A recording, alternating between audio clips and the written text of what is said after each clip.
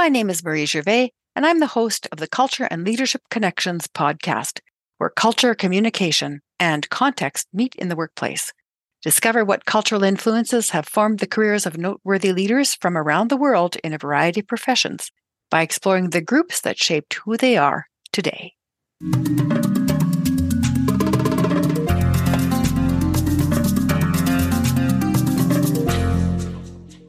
Hello, Culture and Leadership Connections podcast listeners. Today, I would love to present to you Errol Voss, who is the marketing director and at age 23, manufactured and branded his own product line overseas in China and ran his first marketing campaign across North America. His product is called Quick Response, and it's a flood protection device. He now lives in China. So first he started to market in China and manufacture in China, and this is where he now lives in the province of Zhejiang. And not only did his campaign spark interest in marketing for him, it also converted over $35,000 in its first month. Today, Errol works with companies in China, USA, Canada, Australia, India, and Malaysia, developing marketing strategies that boost customer acquisition and maximize revenue. He's been featured in tech magazines, blogs, radio shows, podcasts, and conferences. The Daily Cup of Tech lists him as one of today's top digital marketing professionals, and Kurawa magazine calls him a leading marketing mind in China. I am honored to be in the presence of such greatness, Errol. Welcome to the Culture and Leadership Connections Thank show. you. Thank you so much, Marie. And I'm honored that you call me greatness. So, Well, I'm always just amazed at people's accomplishments and the obstacles they've overcome, and their accomplishments are just awe-inspiring.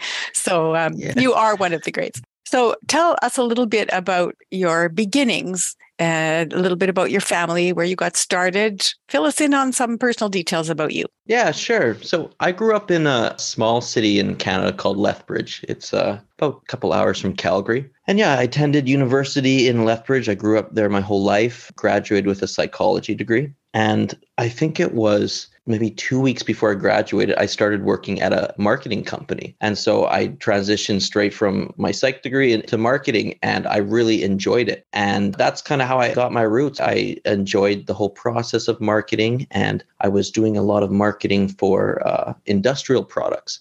And that kind of gave me the idea, hey, I should make my own product and put my marketing skills to use. And that kind of, set my whole journey of going to China and looking at factories, and then eventually moving to China. And so now I'm 30 years old. I live in the province of Zhejiang with my wife, and we recently had our first baby. And that's kind of where I'm at right now. How old is your new baby?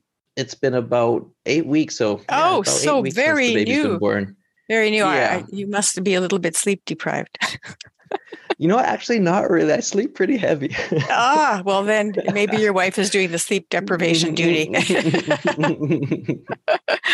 Well, yeah. That's a really interesting story. I'm sure that the psychology background helped you with marketing. I think psychology and marketing are really intimately connected. They're practically twins, right? Don't you think? There is a lot of intertwine there.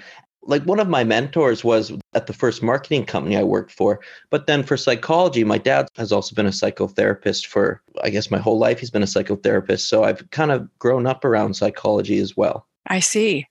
What about the rest of your family? Did you have brothers and sisters? Yeah, I have a sister, Erica. She is a year older than me. We went to the same university, and she is a senior policy analyst for the government of Canada. I see. And she's also a psychology and neuroscience major as well. Mm-hmm. Well, the psychology just runs deep in your family, doesn't it? Well, I think when I started university, I didn't know what I wanted to do. And I was kind of like, Dad, what did you do? And just kind of followed the footsteps a bit, but eventually found my own. Your own niche and your own path. So can you tell a couple of incidents from your childhood that stand out for you that you think made you into the person you are today? Yeah. When I was 4 years old, I started watching a TV show, and this is a big moment in my life. It was called Kung Fu: The Legend Continues. And I was obsessed with this TV show. And so, I loved it. I asked my parents every day, put me into some Kung Fu. So eventually they found a Taekwondo place in my city. And at the age of 4, I started doing Taekwondo. And that was a really pivotal moment in life because I've done Taekwondo my whole life, but it really taught me discipline, consistency. And so that was a big life moment that really shaped me, I'd say. That's really interesting. A lot of times children get obsessions with things, but then they don't continue it later. I remember one of my grandsons was obsessed with trains when he was that age, and it was just like a whole year of nothing but train, and then a particular video game, but none of those have stuck. Yeah. But you started out with the legend continues with Kung Fu, and then you went straight into Taekwondo and continued it throughout your life. Do you have a black belt or beyond? Yeah, I have a second degree black belt in Taekwondo. What does that mean, actually? Yeah, there's different levels. I think there's 9 black belts, I think, and I have a second degree one. So it just means you've been doing it longer. Maybe you're a little bit better than a normal black belt, I guess you could say. That's really interesting. And that I'm sure that's shaped you throughout your entire life and continues to shape you. Yeah, it really requires a lot of consistency. And I think having consistency is really important in life, no matter what you're doing. And so practicing consistency from such a young age, I think that really shaped me.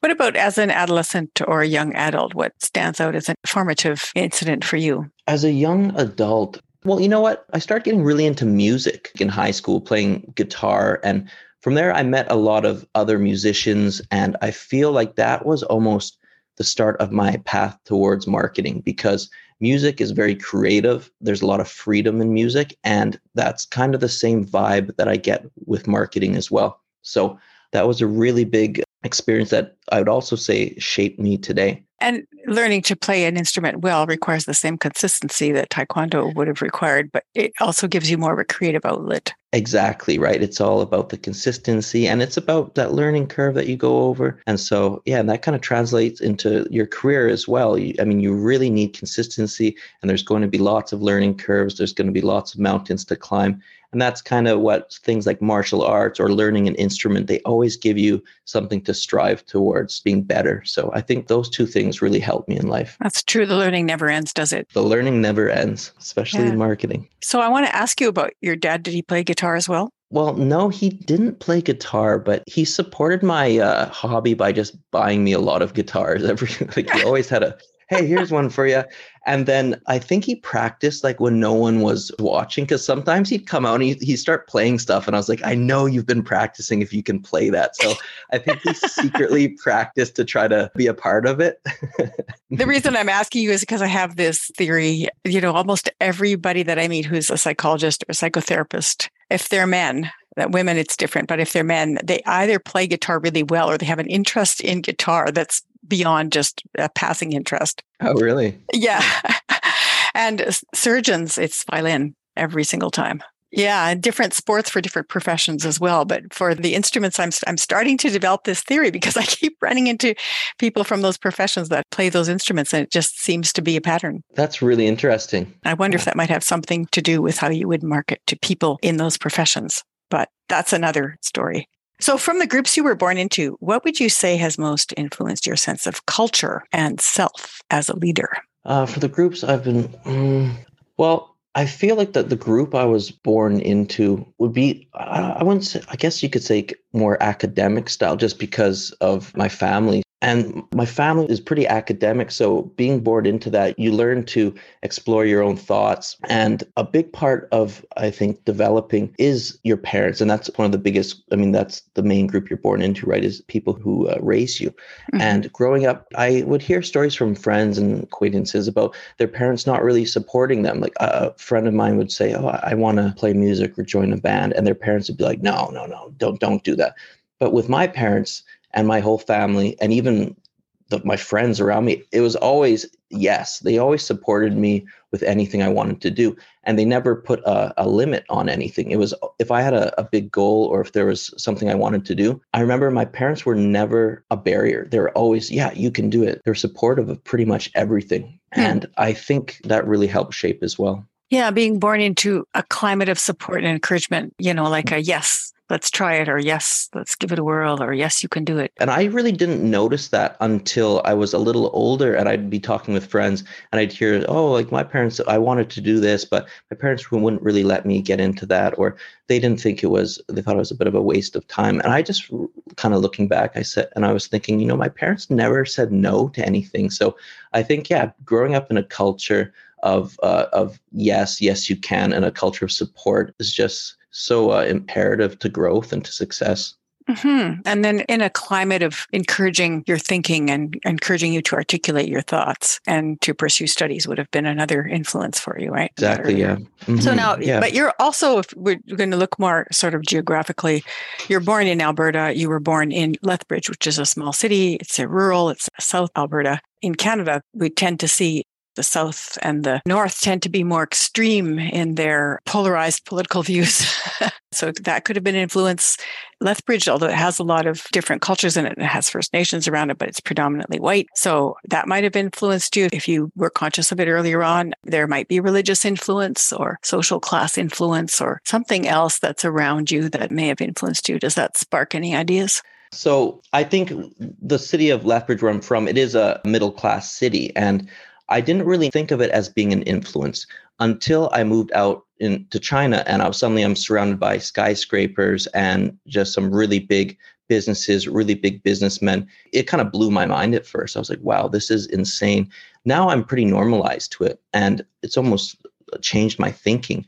But I think when I was growing up in Lethbridge, I was almost oblivious to a lot of the world, or a lot of big ideals, a big way of thinking, right? So I think growing up in Lethbridge in a smaller city does influence my thinking. In a smaller city and a middle class home where you can more or less pursue what you would like without a lot of monetary obstacles in the way. Yeah, exactly. You know, what you were talking about going to China, that reminded me of a couple of times when I had a big social class moment of awareness. And one was when I was 19 and I went to France with my then fiance, now my husband, and we visited one of his relatives in Paris who belonged to aristocratic culture. And they had maids who wore little like lace aprons and little hats and like that. It was a shock to me. I had never experienced anything like that before. And I thought, wow, there's a big difference between the way I see things and they see things, and our experiences are very different. And then a few years after that, I was at a conference in Dallas, Texas, and the extremes of wealth and poverty were just in my face the whole time. You know, there you'd have many beggars on the street, like constantly. You had people sitting at the side of the railway tracks waiting to be hired for the day. And then people in, you know, shiny boots and high heels, you know, stepping over them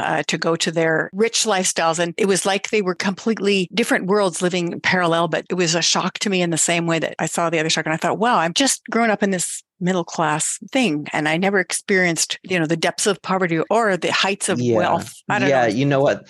The way that you worded that is perfect. That's exactly how I felt when I came to China. And so living in a middle class city in Canada, you don't have any extremes really, right? Everyone's doing okay. Everyone's relatively the same. But yeah, in China, you'll see people who make 100 times more per month than another person. They live in the same neighborhood, right? And it's just, there's some extremes that I wasn't really used to. And yeah, what you said is exactly the experience that I had as well. For me, it really influenced my sense of justice and injustice in the world. I don't know if it did for you or not. Well, it does make me feel a little bit guilty at times, because the income that people make, it doesn't always reflect how hard you're working, right? So there's true, a lot of people who work extremely hard and they're not really making too much. And I think it's just the world that you're born into, right? And I like how you said there's two people living in different worlds. So let's look at groups that you chose to belong to. So as you grew up, you chose to belong to the Taekwondo community, right? And a guitar playing community, and then you went marketing community. And then there may have been other things too. There's probably language involved, because if you're living in China now, there's got to be some language and cultural changes that you would have needed to adapt to in China so that you could function there. So what groups that you've grown into have influenced you, and in what way? Yeah, you know what? I would say the music community that influenced me the most by far. And a big reason is it encouraged creativity.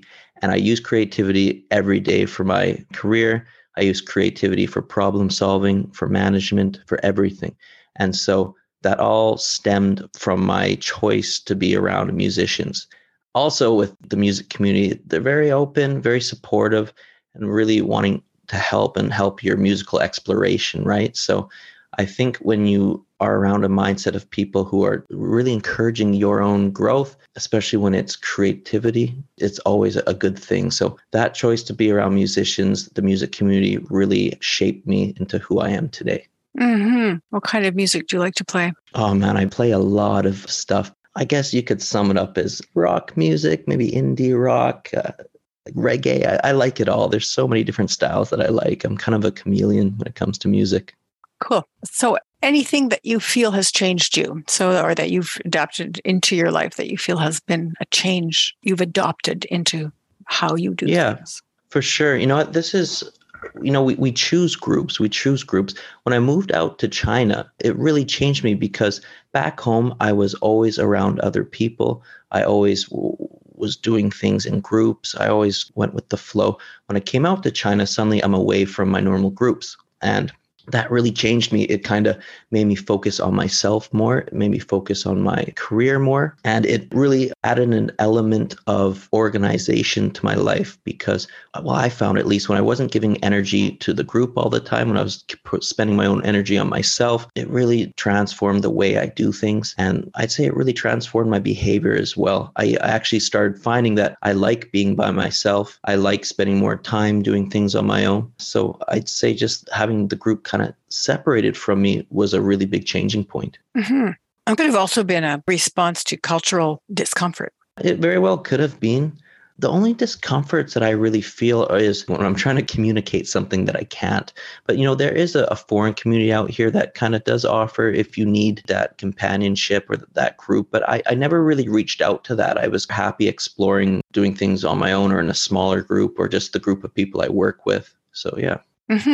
So what about temperament and personality? So your temperament you're born with, and then personality you've added on depending on how you face or don't face obstacles in your life, your education, your interests. What would you say you were born with temperament-wise? What have you added on or grown into personality-wise? Temperament-wise, I'd say I'm pretty tolerable. I'm pretty easy going up to a certain point. I feel like I can go from like 0 to 100, but it takes me a long time, right? I feel that way. But I say my temperament is pretty stable. People who know me would say that I'm pretty relaxed, pretty chill. Yeah, so I'd say as I've gotten a little bit older, my personality has become a little more strategic. And a big part of it is being a manager. When you're a manager, you can't let your emotions get in the way of the game of management. And so I'd say maybe when I was a bit younger or before I was managing people, if I felt a certain type of way, I would really let that shine through my actions. But now, before I act on an emotion, I think strategically and say, is this the best thing to do right now for the team, for the group right now? That's a great answer. Probably gaining in tact and awareness of how what you do affects other people would be a part of that. Exactly right. Especially when you and the other people are all working towards a common goal or a common outcome. You put the outcome first rather than your emotions. So probably just choosing not to act on your emotions. So you can't not feel the emotion. You're just choosing not to act on them. You're choosing to suspend your judgment until you can make a wise decision. Exactly. And even just delaying your reaction. I've learned that you don't need to react right on the spot. If something makes you upset, maybe someone's not working as well, you really don't need to react on the spot. What you need to do is take a step back and think, well, what are the options here? What's the best route forward? And then doing that with a level head, right? Can you recall a time when you became aware that your understanding of the world was in fact specific to your culture and not the norm everywhere? Yeah, for sure. And I think that's the power of moving to China is it's really its own ecosystem. It really has its own culture, its own way of doing things. And it's very different than the West. Can you think a specific incident that maybe something that stands out? You know what? It's almost like a specific... Let me give you an example of when I was in Japan. Yeah, sure. In Japan, I was thinking you don't see anyone doing anything that would cause people to lose face in public. And it was very conscious and a very strong sense of hierarchy and very specific norms that people needed to follow in order to be considered acting appropriately.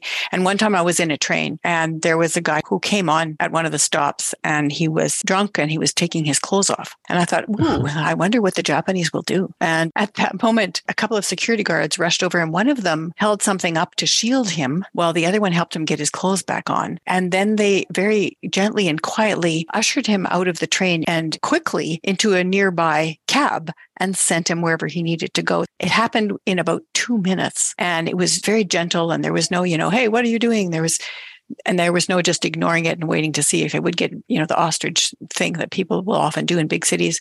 They tended to it very quickly, but very discreetly. And the whole piece of holding up, I don't even know where he got it from. How many security guards travel with pieces of fabric with them? I just held up this piece of fabric to shield him from the gaze of other people while they quickly put his clothes back on again. And I was so struck by that. I thought, wow. And then coming back to Vancouver, somebody stepped out of line and was asking a question of somebody outside of the line. And immediately the security guard started yelling and pushing the person and saying, this is not what you should be doing. Get back in this piece. This part's a high security thing. And I thought that would never have happened in Japan.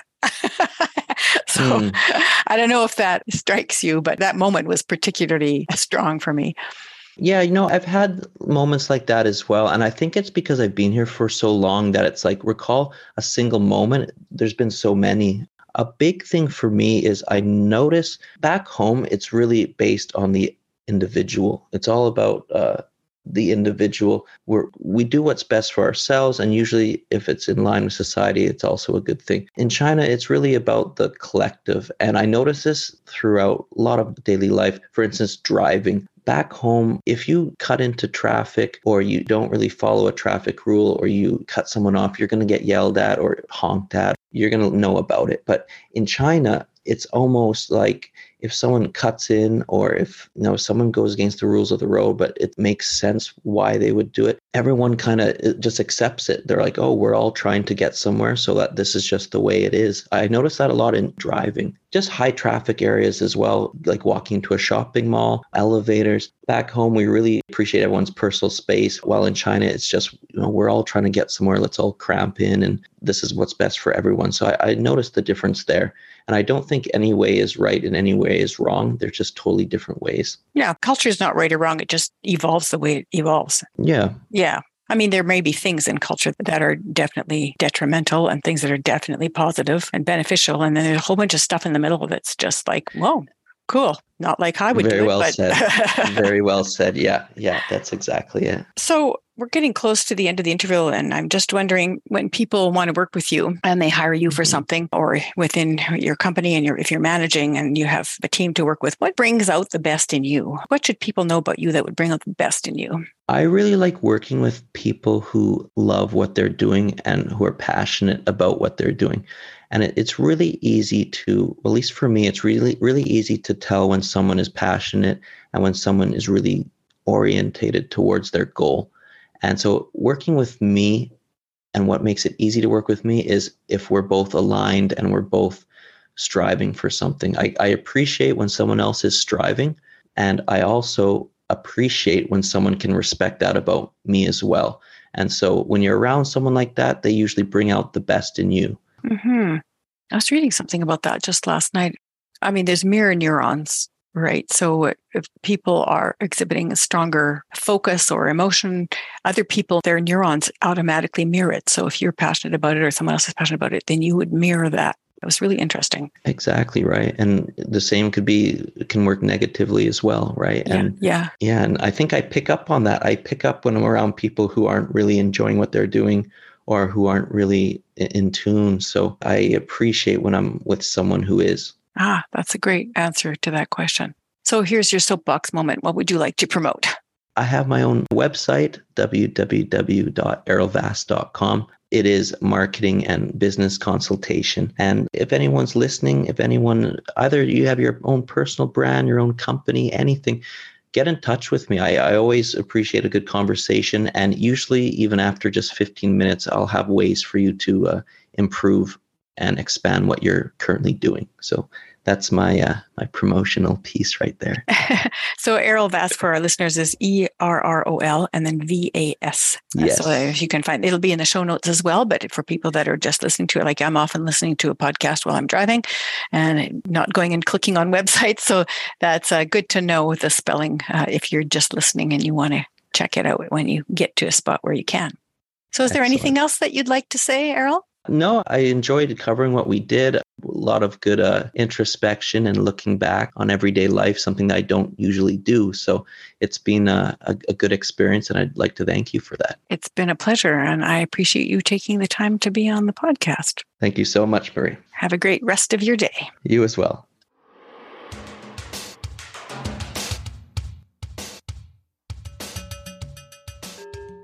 Errol Voss transitioned from psychology to marketing right around his graduation time and has been hooked on marketing ever since. The combination of discipline and consistency gained through taekwondo and guitar playing, combined with his insights into human nature and creativity, helped him establish a niche in the marketing world. I enjoyed his reflections on his life influences and how his move to China shaped and continues to impact him as he manages a team and a business in the province of Zhejiang. If you enjoyed listening to this interview, please share it with a friend and like and rate the podcast to help us increase our listenership. Thank you for listening, and may culture and leadership connections continue to guide and inspire your day. Want to show some appreciation? You can buy me a coffee. What? How do you buy a coffee for a podcast owner? Well, there's a way. Let me explain. You go to buymeacoffee.com/Marie Gervais.